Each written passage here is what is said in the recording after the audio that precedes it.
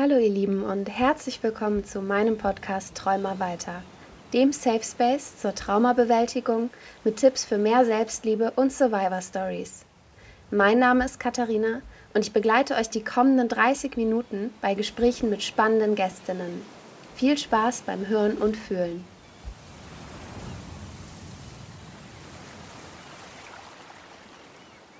Hallo ihr Lieben und herzlich willkommen zu einer neuen Folge Träumer frei mit Kiri und Nana. Hallo ihr zwei. Hi. Hallo.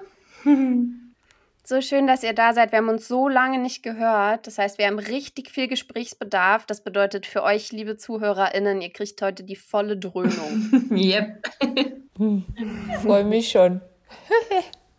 Wir haben uns überlegt, wir wollen heute über das Thema inneres Kind sprechen. Und ich weiß, dass Nana da ganz viel zu erzählen hat. Und deswegen würde ich dich einfach mal bitten, dass du mal anfängst. Ja, wir hatten jetzt gerade schon kurz bevor die HörerInnen zugeschaltet wurden, ein kleines Gespräch. Und ich finde es immer so schön, weil wir so Themen aussuchen, die wirklich sehr, sehr tief gehen. Und das innere Kind ist ja genauso was ganz, ganz tief in einem drin wohnt. Ich habe mich in meinem Leben sehr viel damit auseinandergesetzt, weil ich sehr, sehr viele Traumata und Erlebnisse aus meiner Kindheit habe, die ich quasi mit ins Erwachsenenalter genommen habe und dann jetzt verarbeite. Und ich habe deswegen eine ganz, ganz starke Bindung zu meinem inneren Kind und habe auch ganz oft heutzutage noch Situationen, wo ich es entweder in den Arm nehme oder an die Hand nehme oder mit ihr spreche in unterschiedlichsten Altersstufen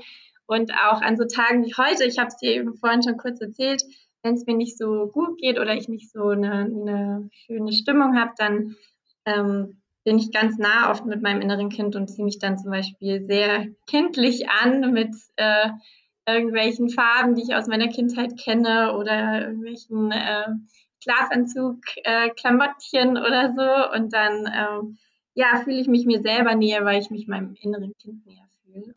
Das ist so Ja, schön. Katja, du hast ja gesagt, du hast auch super viel im Petto, deswegen, wie ist es denn bei dir? Wie ist deine Beziehung zu deinem inneren Kind? Ja, ich habe euch ja schon mal von der Geschichte erzählt, dass ich vor 2 Jahren das erste Mal voltigieren war. Und, das war ja immer ein Kindheitstraum von mir, den ich nie erfüllt bekommen habe. Also, ich meine, ich hätte wahrscheinlich einfach auch mehr drum bitten können, dann wäre es wahrscheinlich passiert, aber es ist halt einfach nicht passiert und ich wollte es immer. Und dann habe ich vor 2 Jahren gedacht: „So, weißt du was, ist doch völlig egal, wie alt du bist, du gehst jetzt voltigieren.“ Und, das war dann eine Gruppe, die ich gefunden habe, die aus Kindern bestand, Mhm. von, weiß nicht, 8 bis 16 und eben ich. Und dann durfte ich bei dieser Stunde bei den Kindern mitmachen und die waren ja alle super sportlich und, super beweglich und so und machen das schon ihr ganzes Leben und, ich halt nicht. Und ich bin dann wirklich so hinter diesen 10 jungen Mädchen da so hinterhergelaufen, habe kaum noch Luft bekommen nach der 4. Runde. Und, ich bin dann aber ja tatsächlich auf das Pferd draufgekommen und bin dann eben auch im Galopp auf den Knien mit Händen frei, galoppiert. Und das war so 'n richtig krasser Moment, weil das so irgendwie einfach so mein inneres Kind so freigelassen hat. So, es gibt manchmal so Momente oder zum Beispiel, wenn ich schwimmen gehe oder so, dass ich so merke, okay, mein inneres Kind freut sich gerade total. Oder Eis essen mit bunten Streuseln oder wie du sagst, was Buntes anziehen. Bei mir ist es oft ein Pyjama oder, Mhm.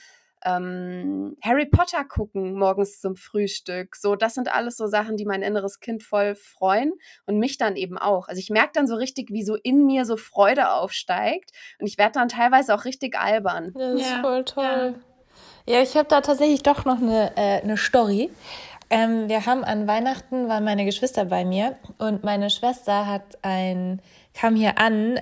Ich habe sie vom Bahnhof abgeholt. Also mein Freund und ich haben meine Schwester und ihren Freund vom Bahnhof abgeholt.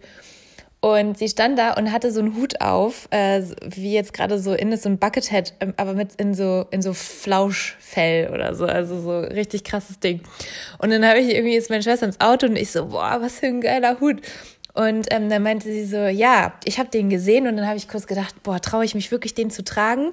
Und dann ist ihr an dem Tag, sind ihr so Kinderfotos von uns in die Hand gefallen und da hatte sie auf jedem irgendeine komische Kopfbedeckung auf und dann hat sie gesagt, mein 5-jähriges Ich hätte gesagt, kauf uns bitte den Hut. Und das fand ich so geil.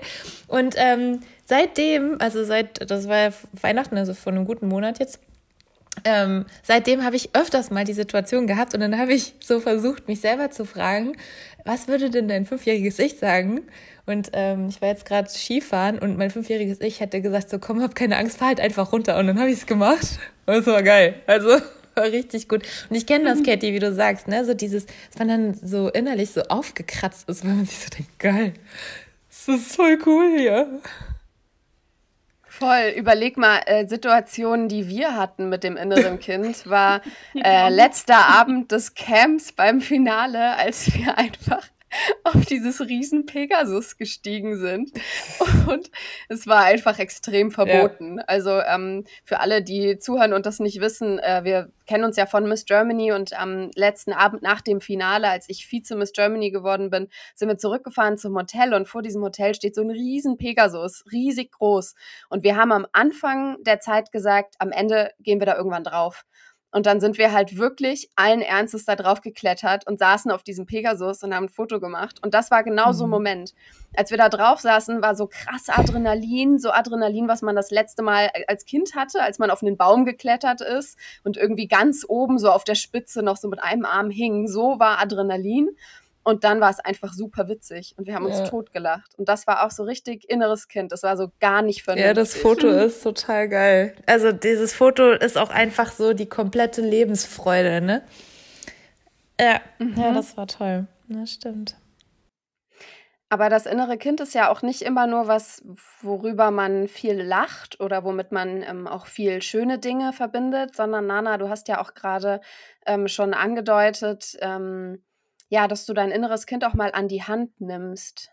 Willst du uns dazu noch was erzählen? Ja, witzigerweise habe ich da jetzt gerade auch drüber nachgedacht, dass ich das total kenne, dieses, dass man sagt, okay, ich lasse jetzt mein inneres Kind raus und flitze irgendwie durch die Halle und rutsche auf meinen Socken und mir ist das alles total egal und ich mache das auch ganz bewusst, wie du gerade angesprochen hast, weil ich weiß, dass mein inneres Kind oft traurig war und oft irgendwie unsicher und alleine und eben in ganz, ganz schwierigen Momenten. Und das ist dann eben so was, wo ich ihm einmal nochmal, also ihr einmal nochmal diese Freiheit gebe, wie ihr auch schon angesprochen habt, einfach zu sein, wer auch immer sie sein will, wie auch immer sie sein will, ohne Grenzen. Und auf der anderen Seite, dass sie auch manchmal ganz bewusst da ist und wir dann so Momente gemeinsam erleben.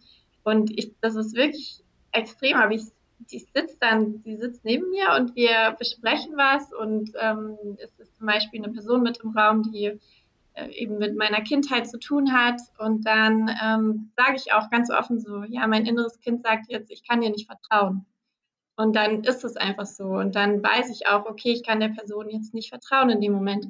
Und ich glaube, dass das dann eben auch umgekehrt so ist, wenn ich Therapie mache und dann eben in bestimmte Situationen nochmal reingehe, dass mein inneres Kind dann eben mir vertrauen kann und ich nehme es dann an die Hand und wir erleben einen Moment nochmal, der furchtbar schlimm war, aber dadurch, dass ich dabei bin, ist es dann eben weniger schlimm oder beziehungsweise ich kann dann sozusagen diese Erinnerung ein bisschen anpassen, indem ich mich dazu setze oder stelle oder vor mein inneres Kind stelle. Und das ist natürlich sehr emotional, aber es hilft mir wahnsinnig eben diese Verbindung zu stärken und dann, wie ihr gesagt habt, in heutigen Momenten irgendwie verrücktere oder lustigere Sachen auch erleben zu können und umgekehrt eben Sachen aus meiner Vergangenheit gut ertragen zu können, sozusagen. Kennst du das auch, Kathi? Machst du das auch manchmal? Ich finde das unheimlich wichtig, was du gerade gesagt hast, weil viele Momente, die unser wirklich inneres Kind, also die wir als Kind erlebt haben, ja auch verdrängt wurden oder die haben wir wahrgenommen und schleppen wir bis heute mit.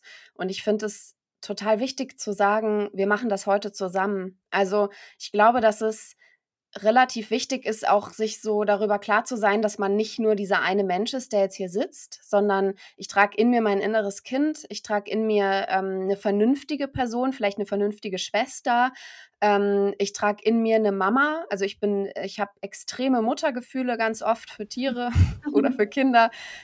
Ich trage viele Personen in mir und ich trage eben manchmal auch eine Person in mir, die ernste Entscheidungen treffen muss. Und ich trage aber eben auch dieses Kind in mir, das manchmal nachts nicht schlafen kann und von Menschen unterm Bett träumt. Oder ich habe ja immer noch mit Albträumen zu tun, ja schon immer auch eigentlich. Und habe jetzt vorletzte Nacht wieder geträumt, ich musste irgendwas machen und also mitten in der Nacht, völlig klar, und habe dann auf meinem Telefon die Lampe angemacht, also die Taschenlampe. Und ich saß dann aufrecht mit dieser Taschenlampe. Und als Anna dann irgendwann ins Bett gekommen ist, sie hat noch Fernsehen geguckt, war halt die Taschenlampe an und ich lag total verdreht irgendwie, weil ich in meinem Traum halt auch versuche, mich dann zu beschützen. Also ich habe gelernt über die letzten Jahre bei Albträumen, was ich dann machen muss. Und das bedeutet oft, ich springe auf nachts im Schlaf, weil ich weiß, wenn ich mich bewege, komme ich wieder raus oder ich spreche oder so. Aber das ist ja auch alles mein inneres Kind, das diese Albträume halt nicht verarbeitet hat oder einige Sachen auch nicht verarbeitet hat. Und gerade bei Menschen, die eine unterbrochene Kindheit hatten, also die schnell erwachsen werden mussten, ist es ja auch klar, dass da das innere Kind halt einfach eine Zeit lang zu kurz gekommen ist. Ja, Voll. Ich weiß nicht, Kira, ob du was dazu sagen willst. ja, also ich habe das halt, also bei mir ist es eher so, dass ich irgendwie immer das Gefühl hatte, ich muss so stark sein und so und dass ich manchmal jetzt das habe in Situationen, wo das dann irgendwie so ein Automatismus wird, dass ich dann einmal ganz kurz auch so wie Nana das gesagt hat, mit mir selber rede und denk so, okay, was brauchst du denn jetzt eigentlich? Was braucht denn das Mädchen jetzt gerade, die da sitzt? Und die denkt so, ich muss das alles alleine schaffen. Und dann sage ich, okay, musst du nicht. Und dann, ja, das gibt mir, also es gibt mir manchmal richtig so einen Moment, wo ich so aufatmen kann. Ich weiß nicht, ob ihr das auch habt, dass ihr dann so richtig einmal durchatmet und denkt so, ja, stimmt, muss ich gar nicht. Oder da ist ja jemand, also ich bin ja da für mich. Und mir dann aber auch einfach Sachen zugestehe, jetzt, wo ich erwachsen bin, die ich mir als Kind nicht zugestanden habe. Also es einfach auch andersrum mache, ne? Also, dass ich, wenn ich nachts wach werde mit einem Albtraum, dass ich dann irgendwie nicht denke, oh, das muss ich jetzt alleine klarkriegen, sondern dann wecke ich meinen Freund und sage, oh, ich habe gerade voll den schlimmen Albtraum, kannst du mich einmal in den Arm nehmen? So, ich brauche das gerade. Oder ja, weiß ich nicht, wenn ich mit jemandem im Konflikt bin oder Streit oder so, dass ich sage so, irgendwie triggert das gerade das und das von früher in mir drinne und dass ich dann einfach so versuche, meinem inneren Kind so viel Raum zu geben, dass es okay ist, dass es sich okay anfühlt. Ja, voll gut. Ich finde das total wichtig, einfach rauszufinden, woher kommt was. Und oft ist es so, dass total vieles aus der Kindheit kommt. Also bei ganz vielen Sachen, wo wir uns irgendwie fragen, warum reagiere ich jetzt so? Warum triggert mich das so? Dann hat total vieles einfach mit der Kindheit zu tun. Und ich liebe ja irgendwie alles zu analysieren und ob das jetzt über Sternzeichen oder so ist, aber ich finde das immer großartig. Und da gibt es ja auch so Theorien über Einzelkinder und Geschwister, so dass Einzelkinder gut teilen können, dass Geschwister weniger gut teilen können, weil sie es mussten. So, und ich sitze dann vor solchen Theorien und denke so, okay, das passt voll gut. Und dann gehe ich so Checklisten durch und dann für mich ergibt das Sinn. Ich bin ja ein sehr strukturierter Mensch und wenn für mich Sachen Sinn ergeben, dann kann ich sie einfacher abhaken. Also ich kann dann eher sagen, okay, ich träume von Spinnen, weil.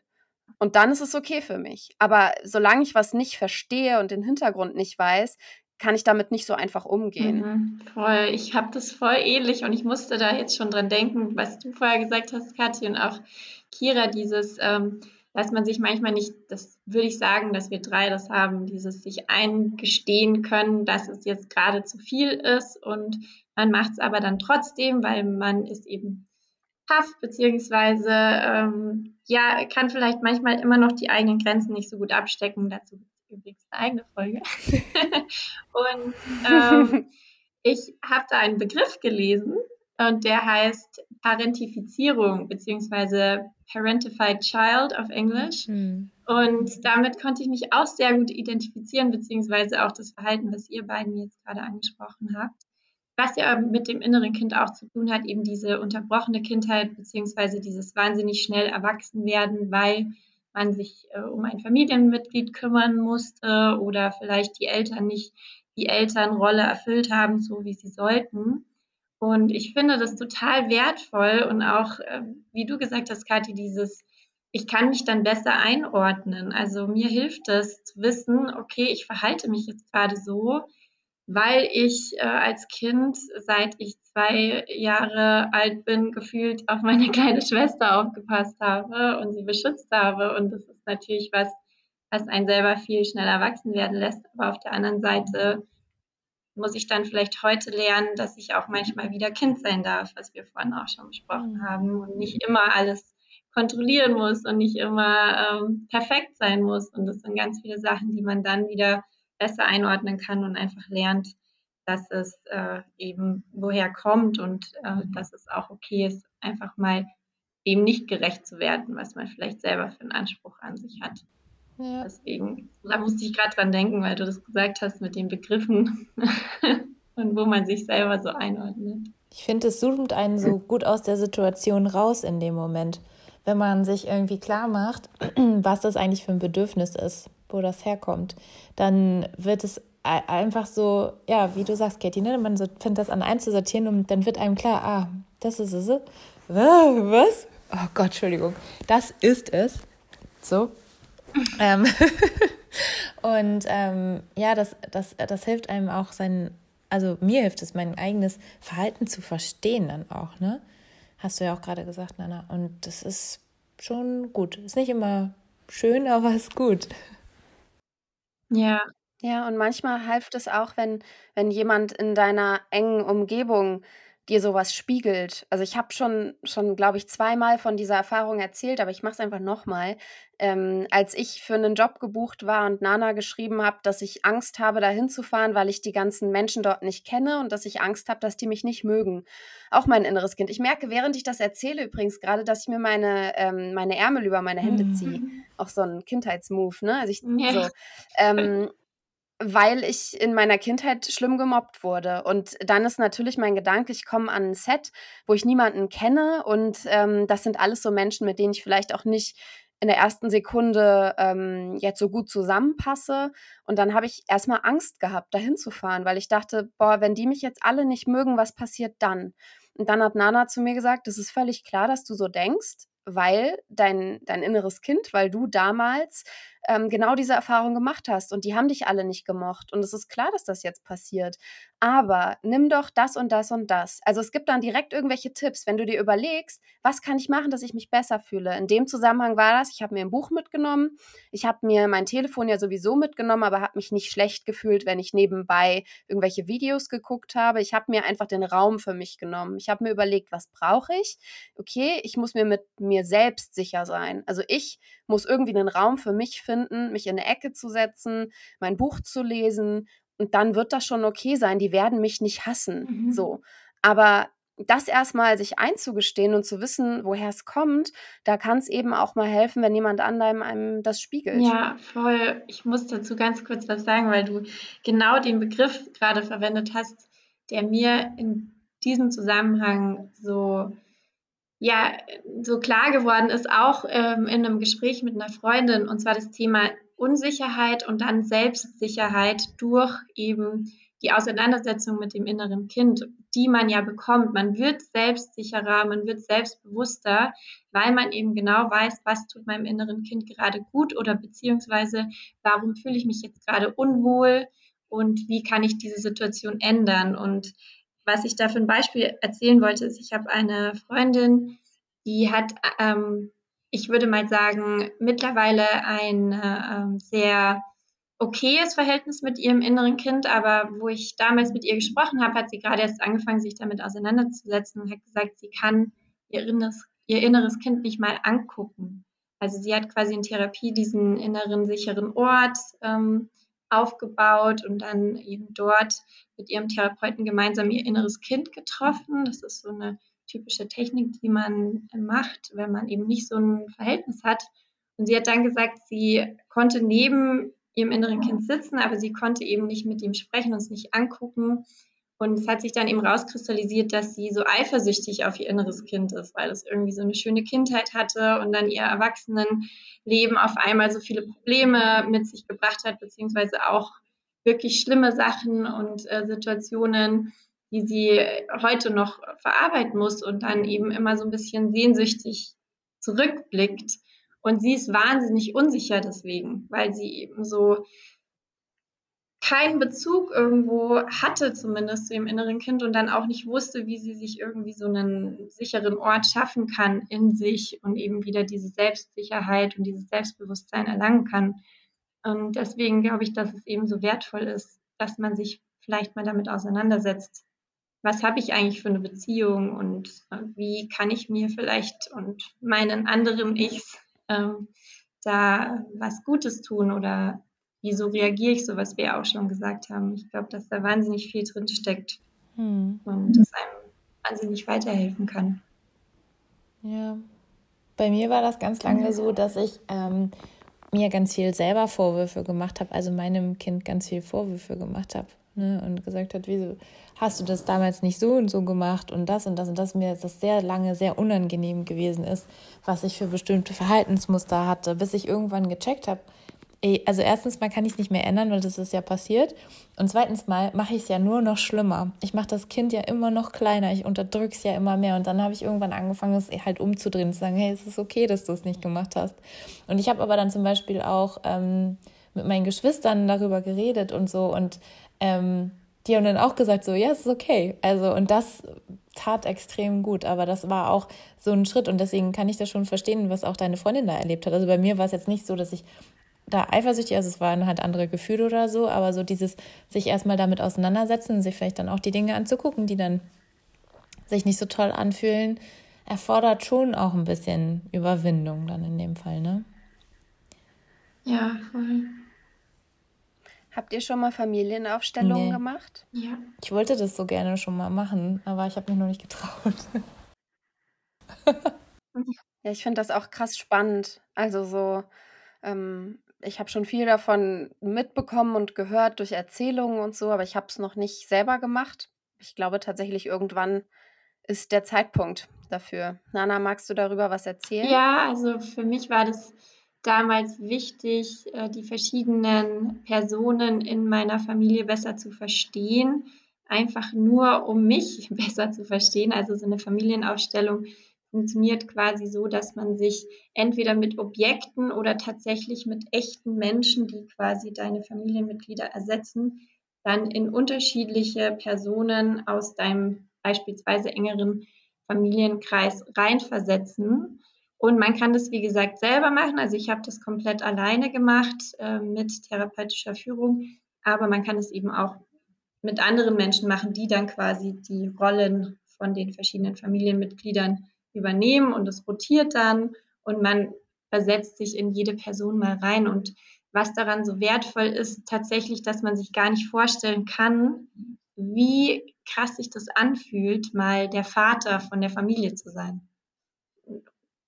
Einfach nicht nur, also dieses Wort, sondern dann wirklich diese Person und diese, ja, was die Person selber erlebt hat oder Gefühle hat oder Verantwortung oder eigene Unsicherheiten. Und das hat mir schon wahnsinnig viel geholfen. Also ich glaube, dass es halt so wertvoll ist, weil man nicht nur sich selber reflektiert in Situationen, sondern auch die anderen Menschen.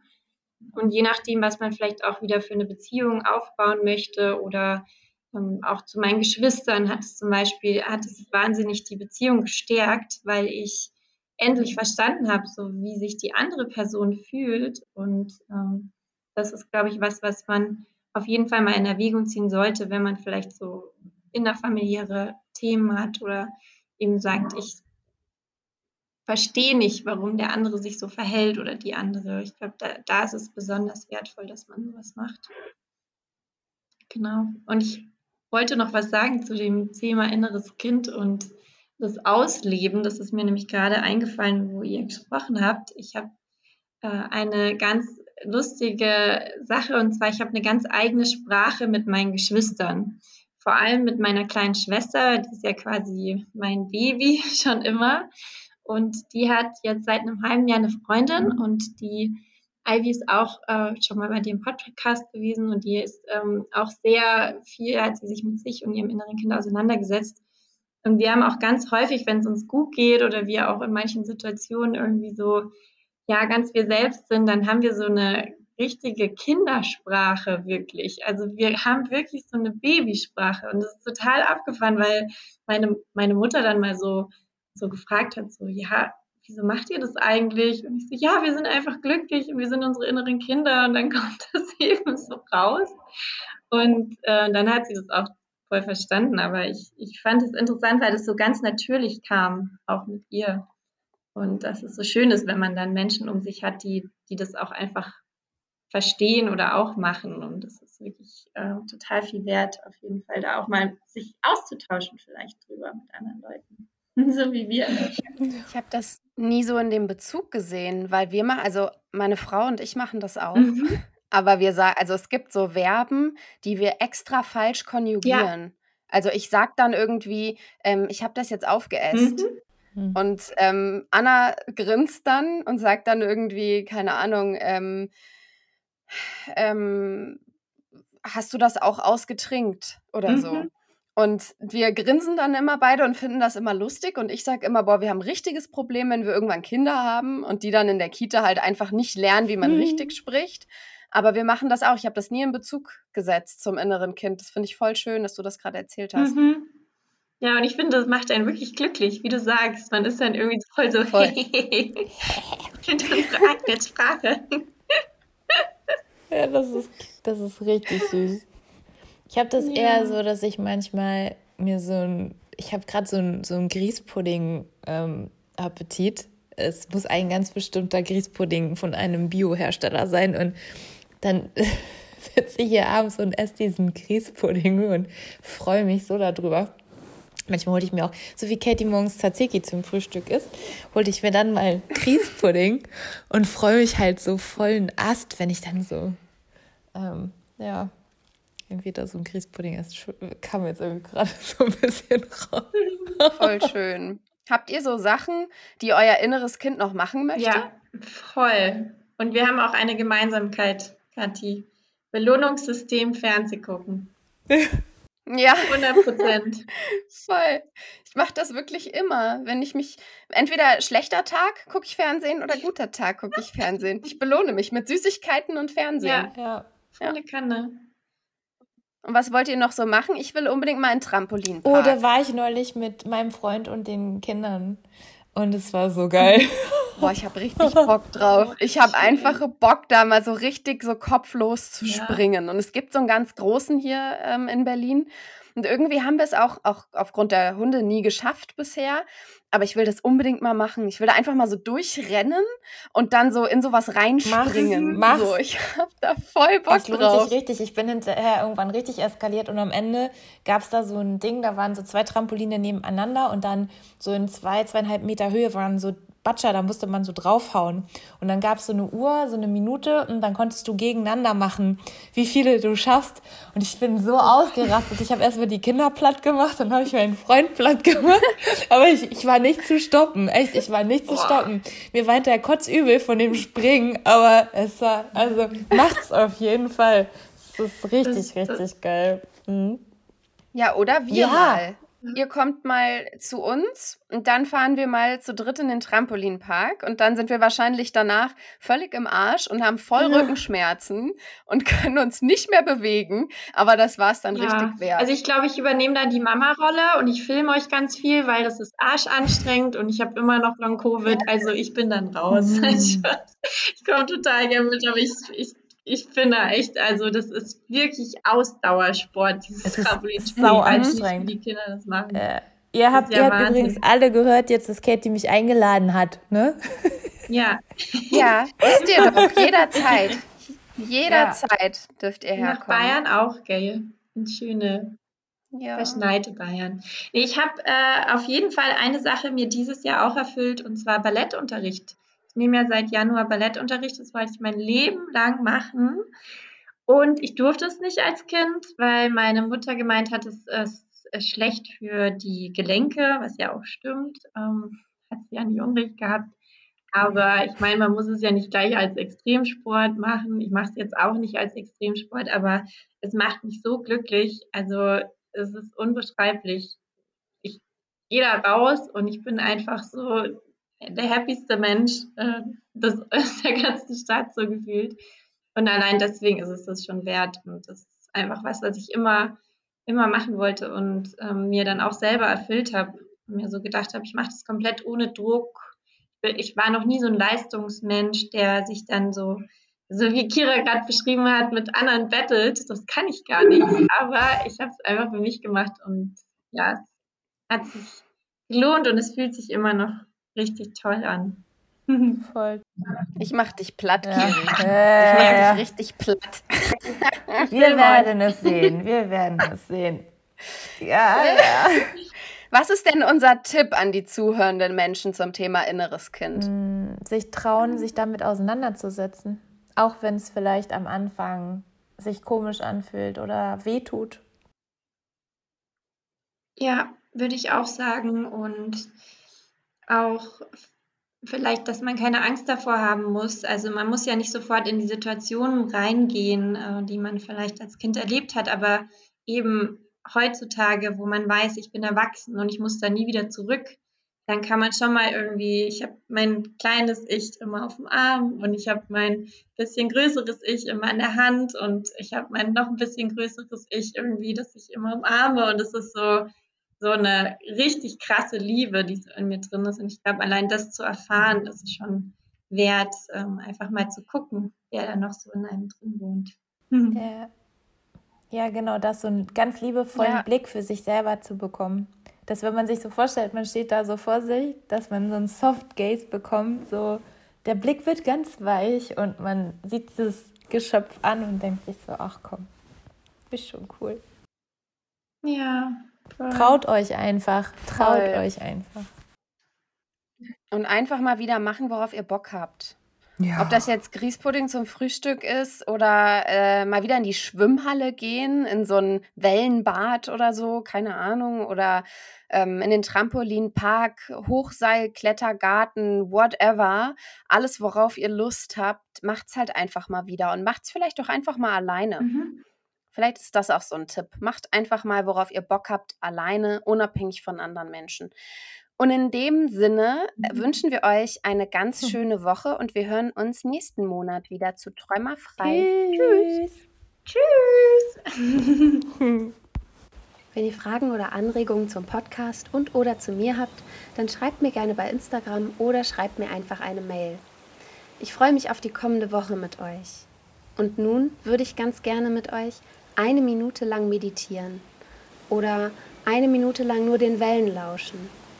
1 Minute lang ganz bei euch sein. Meinetwegen auch 1 Minute lang an die nächste Wand starren.